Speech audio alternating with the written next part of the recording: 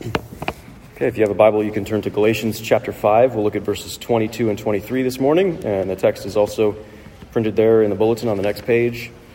A text that we will recite together in just a minute. So we're in a series on the fruit of the Spirit. We're taking 10 weeks to go through it leading up to Christmas. The fruit of the Spirit, just really simply, the fruit of the Spirit is what happens when your life is filled up with the life of God. That's kind of the simple version of it. It's what your life produces, the fruit that your life produces, somewhat organically, spiritually speaking, when your life is filled up with the life of God. When the Spirit lives in you, you bear the fruit of the Spirit. There's one man who has the Spirit without measure, whose life is so filled up with the life of God that he has grown all of these fruit to perfect maturity, and that man is Jesus. And through our relationship with Jesus, his Spirit dwells in us and brings forth the same fruit that we see in the life of Jesus, brings it forth in our lives. So we're looking at the ways that the life of Jesus, the character of Jesus himself, can become ours and be grown in us by the Spirit. So today we're looking at faithfulness. God is faithful, Jesus is faithful, and Jesus' own faithfulness can become ours vicariously. That's how we put it. That's how our salvation works. That's how the whole Christian life works. Is that whatever is true of Jesus in his life with God as our representative becomes true of us through our spiritual union with him vicariously. His life comes alive in us vicariously. So through our relationship with Jesus, we can become faithful. That's what we'll talk about this morning. So let me pray, then we'll read the scripture together. Father, you've said that you want all of us to grow into the full maturity of the image of Jesus, your Son. So by your Spirit, as we hear the word of Christ now, we pray that you'd meet each one of us where we are and grow each one of us as we need to be grown in the ways that only you can do in your gracious love. We pray in Jesus' name. Amen. So, together. The fruit of the Spirit is love, joy, peace, patience, kindness, goodness, faithfulness, gentleness, self-control. This is the word of the Lord. Thanks be to God. So as we consider how Christ's faithfulness can become ours vicariously, and how his faithfulness can be grown in us by the life of God in us, by the Holy Spirit, we should try to understand what in general the Bible means by faithfulness. So you might wonder what the difference is between faith and faithfulness, because those words are so similar, and faith is such a big deal for Christians. You know, what's the real distinction between faith and faithfulness, between being full of faith on the one hand or being faithful on the other hand? See, in the English language, there's a difference between faith and faithfulness conceptually. They share the same root, right? That word faith shows up in both of them. They share the same root word in English, but they have different meanings. So faith, on the one hand, means trust, to believe, right? Faithfulness means trustworthiness, being trustworthy. Faith, on the one hand, means reliance, relying upon. Faithfulness means being reliable. So when someone has faith in God, then we say that that person believes God's word. When someone is faithful to God, we say that that person is committed to God's word. At least that's the difference that we find in the English words, the difference between faith and faithfulness. In the New Testament Greek, there's no difference. There are not two words.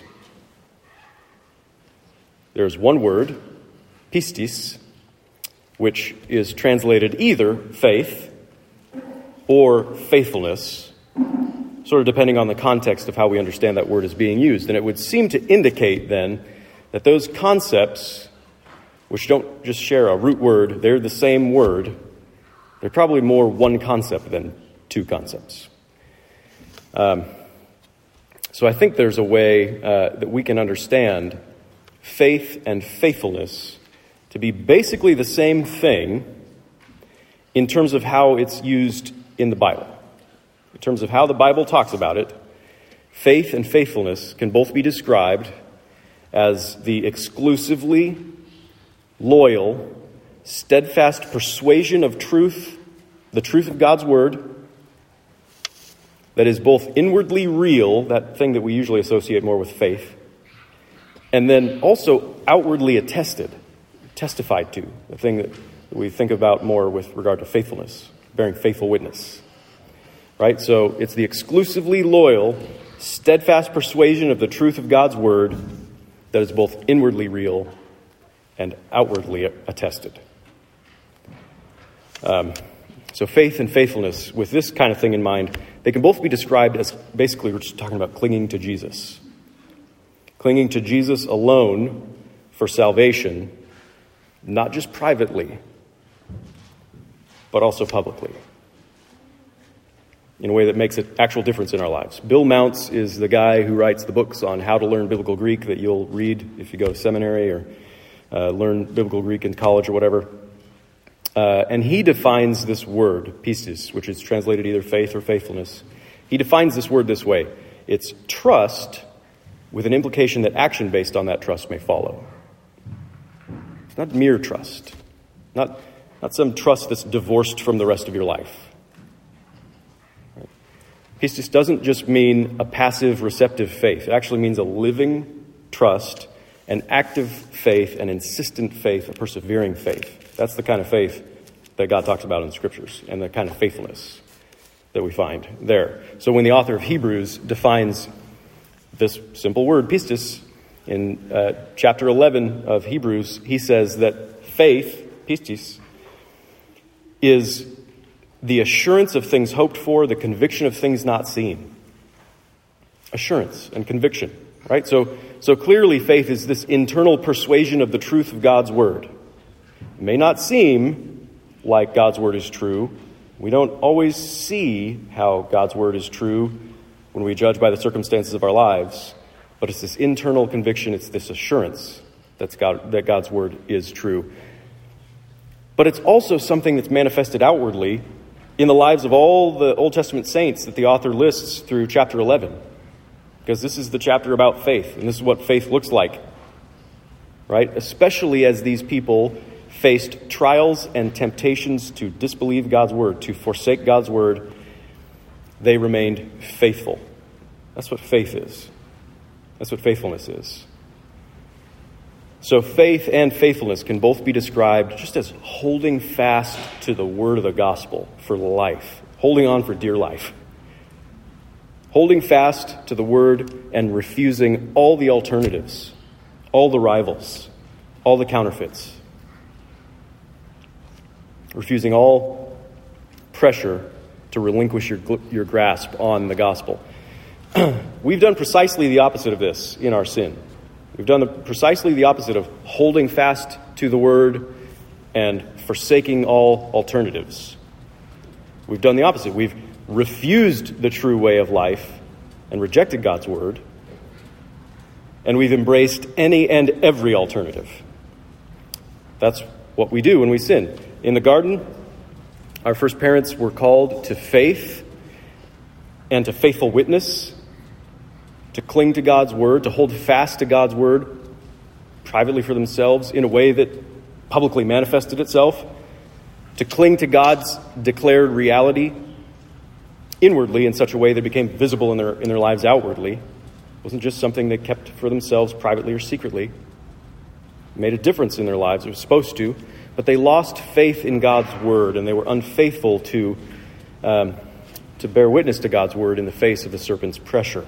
They were disloyal in their disbelief, in their doubt. Their doubt testified against the goodness and the truth of God's word. Their faithfulness faltered. When they began to believe that God didn't hold forth for them the best reality, the best option in his word. That's when their faith faltered and their faithfulness turned to unfaithfulness. They didn't cling to God with persistent, real, committed faith. They didn't hold on to him for life. And this is what happens every time that we live as if God were not real. It happens every time we live as if God had not spoken, as if God had not sent his Son into the world, as if God meant nothing to us. We're unfaithful when we do not hold fast to the gospel, when we do not bear faithful witness to the goodness and the truth of God's reality. We're unfaithful when we embrace alternatives for life with God, when we give ourselves to things like the pursuits of pleasure or power or wealth. When we go hard after those things, we're saying basically that they're better lovers than God is. That they know how to give us what we really need. Every time we disregard the first commandment, to have no other gods before Yahweh, the one true God, we have been unfaithful, and the Bible says we've committed spiritual adultery. Right? So earthly marriage, it's usually where we have this picture of what faithfulness is, or what it's supposed to be, what we hope it could be in an earthly marriage. Right? Earthly marriage is given to us as a picture of our relationship with God that is supposed to be characterized by loyal devotion and faithfulness. In a marriage that is, at least the ones that are meant to reflect the biblical picture of the relationship, a man and a woman make covenant promises to each other. They do that at their wedding. They take these marital vows, right? The bride and groom promise to love, honor, and cherish each other, to forsake the same kind of intimacy with all others. To forsake, it's an exclusive devotion. To faithfully love each other in sickness and in health, in plenty and in want, in joy and in sorrow, as long as they both shall live. They promise to love each other. They promise to allow no rivals to their love, not just when that's convenient and comfortable and everything's happy and nice, not just when it's easy, but at all times, and the only thing that can bring an end to it is death. Marital faithfulness is a commitment to a person. It's not just an abstract virtue. It's a commitment to a person. It's a commitment to a relationship. A faithful spouse is just about the most life-giving, anchoring, beautiful, freeing gift of love that we can experience in our earthly relationships. A faithful spouse. But when your spouse breaks faith, it ruins your whole world. And God says that when his people sin, it's like his wife has broken faith. She's violated that most sacred relationship and allowed rival lovers into her life. Because you see, as members of the church, we have made spiritual vows, something like the marital vows that bride and groom take. We've made those vows as members of the church. And the first one, the main one that we think of, is to receive and rest upon Christ alone for salvation as he's offered in the gospel. To entrust ourselves to him, to believe him, and to be faithful to him. Exclusively devoted to him, to receive and rest on him alone as he's offered in the gospel. We've promised exclusive spiritual fidelity, to forsake all other gods, only and always to find our life, our real life with God, in our relationship with Jesus. But we still sin, and we still look for life in other places and with other gods.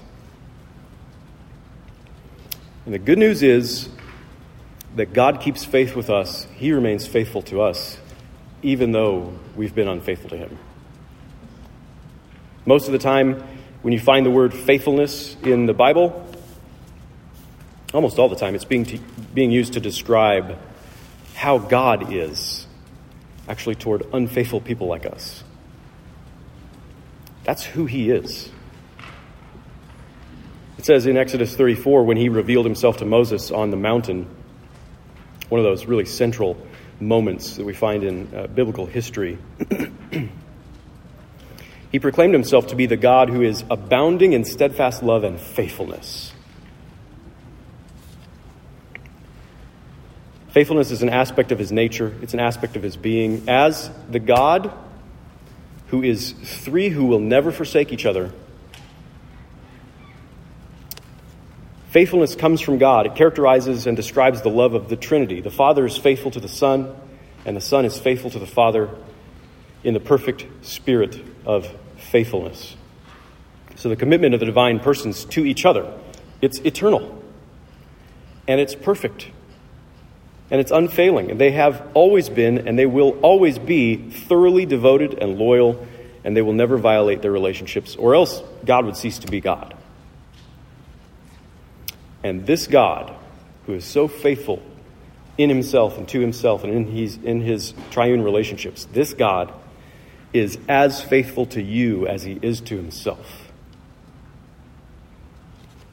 The triune God will never forsake his people, or else he would cease to be the God that he is. Even though we forsake him in our sin, he will never forsake us.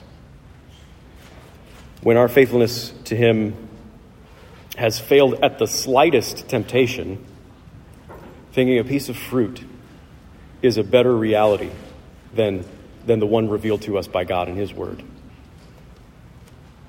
Our faithfulness has failed at the slightest temptation. His faithfulness to us has stood every test. In Jesus Christ, God has pledged himself to us in sickness and in health, in plenty and in want, in joy and in sorrow. He's made that vow that he will never break. Jesus has been faithful to us, even at the point of death. In fact, where we would be released from things like our marital vows till death do us part, God remains faithful with a love that is stronger than death. Not even death will end his faithfulness to us. As Jesus remains faithful to his people in his resurrection now and beyond and forever, we can be assured that he will never leave us or forsake us. He will hold fast to us. He will open himself up to us. He will profess his love for us and remain committed to us privately for himself and publicly for all the world to see forever and ever. And not only this, but as our human representative. Sometimes he's called our substitute, and sometimes he's called our vicar, because he's our representative. As our representative, he has restored the faith and the faithfulness of humanity toward God. As a human being, Jesus has held fast to the word of God for his life. He's confessed faith in his Father, both inwardly and outwardly. As a human being, Jesus has been perfectly devoted to God as God has been devoted to his people, through thick and thin. So Psalm 15 asks the question, basically puts it this way: who will be truly at home in God's presence? Who will make his home in God's own home? And part of the answer that the psalmist gives, Psalm 15 verse 4 says, "He who swears to his own hurt and does not change." He who makes a pledge, he who makes a vow, he who commits himself, even when it hurts, he remains faithful. He who makes a covenant promise and keeps it in all faithfulness, even when it costs him everything. This is the one who will be welcome in God's eternal and holy presence, and that describes Jesus. It doesn't describe me in and of myself. It describes Jesus, who stayed true to God, even though it led to the cross. And now because of this, Jesus has been raised from the dead and ascended into heaven and sits at God's right hand. And heaven is his home. And because he is our representative there, because he is our substitute, our vicar, then his faithfulness counts for us, and we also consider heaven to be our home. And we're welcome where he is welcome. And his faithfulness is shared with us. And his faithfulness actually becomes ours, really and truly. It really makes a difference in our lives. Vicariously through our spiritual union with him, we who once were called faithless are now, according to God's word, called faithful. We're called believers. As we dwell on Christ's faithful love to us and to God, the Spirit grows the fruit of his faithfulness in us. his faith and his faithfulness become ours. So, as Joe read in our Old Testament reading, Psalm 26 says, "Your steadfast love is before my eyes, and I walk in your faithfulness." Not in my own faithfulness, in your faithfulness. And as Paul writes in Galatians 2, verse 20, he says that the old unfaithful me has been crucified with Jesus. It's no longer I who live, but Christ who lives in me. And the life I now live in the flesh, I live by the faithfulness of the Son of God. It's with his faithfulness. I walk by your faithfulness. The faithfulness of the Son of God who loved me and gave himself for me. So in us, that faithfulness is not perfect. It's not perfected, not yet. But it's real. And it's ours. We do believe the gospel. We do hold fast to the truth of God's word. We do profess and proclaim it. We do live by Christ's own faith and faithfulness. When we face temptations and we face pressures to be unfaithful to God, to let go of God's word and embrace some counterfeit, some alternative, some rival for life, because of Jesus living in us and through us, we can persevere in faith and faithfulness. It's not just some difficult duty to be performed reluctantly. It's the faithfulness of love for God and the love for his word to us. And it's astonishing that the scriptures would so often speak of our unfaithfulness. They would hold forth even the possibility of us becoming faithful in Christ.